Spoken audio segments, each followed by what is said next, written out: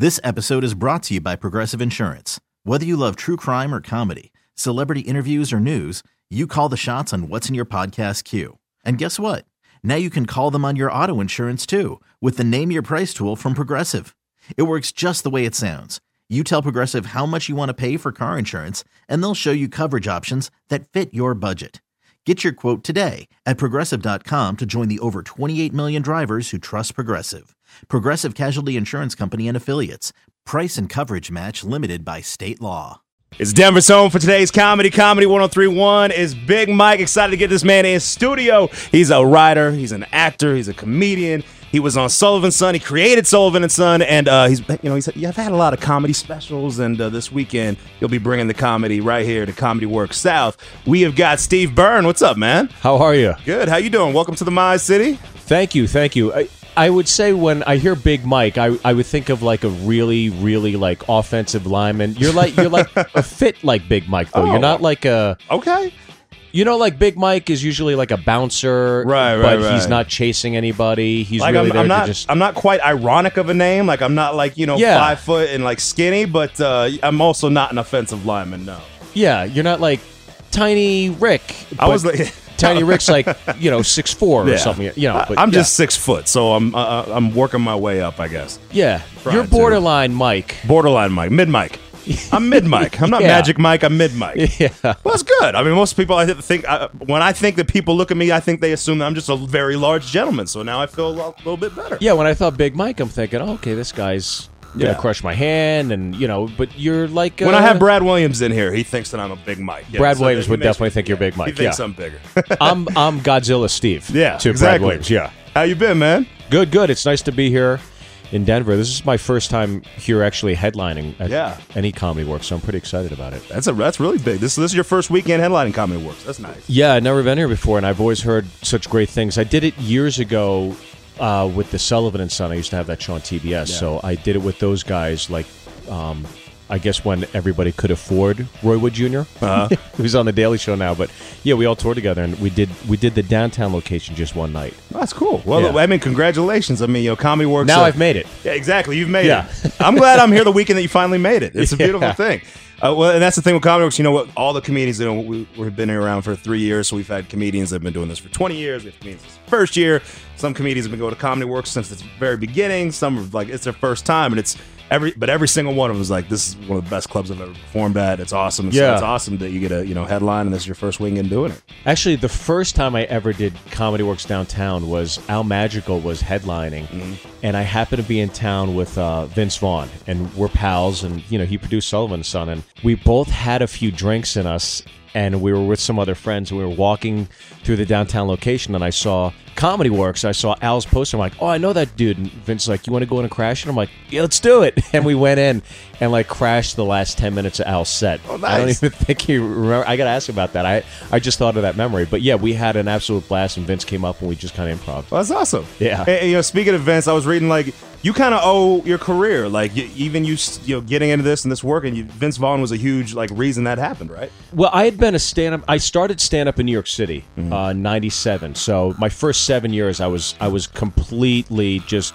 a New York comic. I was at the Comedy Cellar every night of my life, and it was always like the last 3 slots on the Comedy Cellar roster at 1 a.m. to 2 a.m. would be Artie Fuqua, Godfrey, Lampanelli, and then me. Yeah. Or it would be jumbled up. But that was my first 7 years. So then I moved to L.A. in 2004, and I met Vince shortly after. And yeah, he produced Sullivan and Son, and he's the one that kind of got me to write instead of just writing, your typical stand-up jokes, whatever. So I wrote Sullivan and Son. That was the first thing I ever wrote, and we went out and sold it. And now, because of my experience of 3 years being in a writer's room, now I just wrote a feature that we're going to go out with together, and we're pitching a scripted show as well. So I took some time after Sullivan and Son to figure out what I really want to do. But yeah, I mean, if it wasn't for him, I wouldn't be writing at all. Right. Well, that's awesome. We have Steve Byrne. He's at Comedy Works South this weekend. You can get your tickets at comedyworks.com. And you actually had, I got to imagine, a very exciting weekend because you grew up in Pittsburgh, right? And the Penguins won the Stanley Cup. That's got to be big for you. Were you a Penguins fan? Huge hockey fan. I couldn't be happier. Actually, Bill Burr and I got to do Mario Lemieux's fantasy camp, and For those people that don't know, Mario Lemieux is like the number 2 behind Gretzky of all time in terms of hockey players. And we got to skate with like all-stars and former all-stars. And when you meet these professional athletes and you're out there skating, you just want to sue your parents because you're like, we're not the same species. It's just, these guys are 15 years removed from the game and they're still just tagging posts and doing whatever they want. It was an unbelievable experience. But yeah, couldn't be happier when your team actually wins. And you guys know, I mean, the Avs have been very successful, and you got a young core, so the Avs could contend it's been about 15 years since we got it. But we got the Super Bowl. We got the Super Bowl. You got the Super Bowl. This year, so we got that to hold us over until the Avalanche come back strong. And but there was nothing better than like the 90s when it was the Avs in Detroit. Mm-hmm. That was better than any Red Sox-Yankees game by far to me, because on any moment there could be a massive bench-clearing brawl. Yeah. It was just the best. You also got a podcast, The Gentleman's Dojo. I do it with Gary Cannon, and Gary Cannon's somebody I met. He's the audience warm-up. I met him years ago. He did the Late Late Show warm-up on that, and now he's doing Conan, the warm-up on that, and he does like Dr. Ken and The Odd Couple. He does a lot of sitcoms, but he did our sitcom, Sullivan and Son. That's how I really met him. I got him hired on it because he's so great at that job. It's a real unique skill. A lot of comics will kind of tinker with it, and some just take off with it. What skills? What is this? Well, to warm up for a sitcom audience, people think, oh, we're in Hollywood, let's go see a sitcom taping. Yeah. It's 5 or 6 hours. So it's a long taping. Right. So when you're there, you're not just there to do 15 minutes and then you're like, all right, enjoy the show. It's like you're there to warm up the crowd, introduce the cast, and then throughout the duration of the taping, there's going to be breaks. The breaks could be 20 minutes, it could be 5 minutes, it could be 1 minute, it could be 40 minutes if a camera breaks or whatever. It happened to us once. So he's there to literally entertain the audience for 5 to 6 hours sometimes. 2 Broke Girls, they'll go notoriously long, like 7 to 8 hours. I never even knew they did. I never even knew that existed. That's crazy. That's crazy.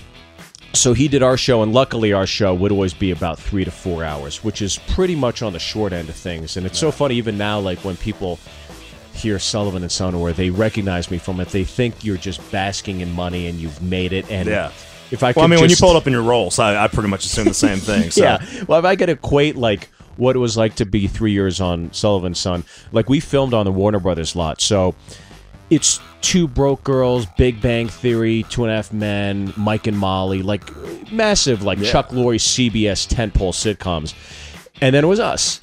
And so outside all those big Warner Brothers sound stages, it's Ferraris, Lamborghinis, Jaguars, Porsches.